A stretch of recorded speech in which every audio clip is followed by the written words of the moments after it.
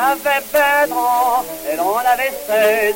Il lui dit comme ça, je t'épouserai bien, mais je pars pour 2 ans dans l'armée française. Tu vois, je ne peux pas. Elle dit, ça ne perd bien.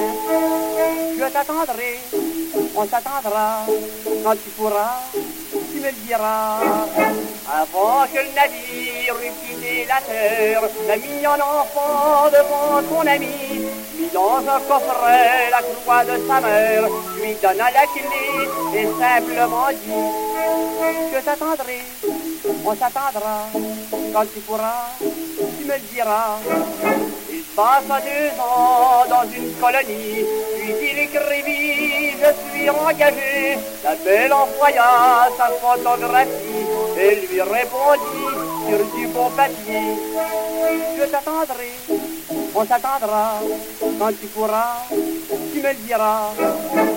8 ans après, il fut capitaine, parti pour la guerre, fut fait prisonnier. Mais dans son cachot, une voix lointaine lui chantait gaiement pour le consoler. Je t'attendrai, on s'attendra, quand tu pourras, tu me le diras. Après 40 ans d'allure d'esclavage, il écrit un jour, je me suis évadé, je suis tout seul dans une île sauvage.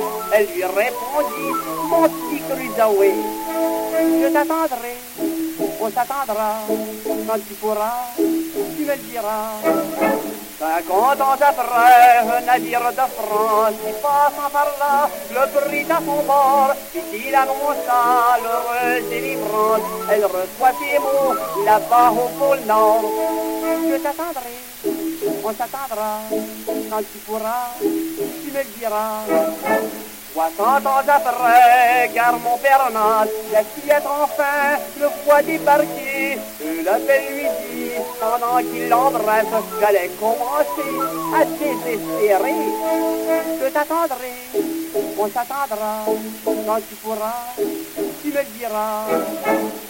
20 ans après, oh quelle triste affaire, il mourut laissant sa femme le pleurer. Comme il était mort, on le mit en terre, et sur son tombeau, elle fit graver.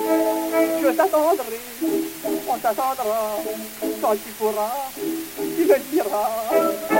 200 ans après, en aéroplane, la belle monte au ciel voir son chérubin. Mais à moitié chemin, elle reste en panne, et lui qui la voit, lui chante ce refrain. Je t'attendrai, on s'attendra, quand tu pourras, tu me rejoindras.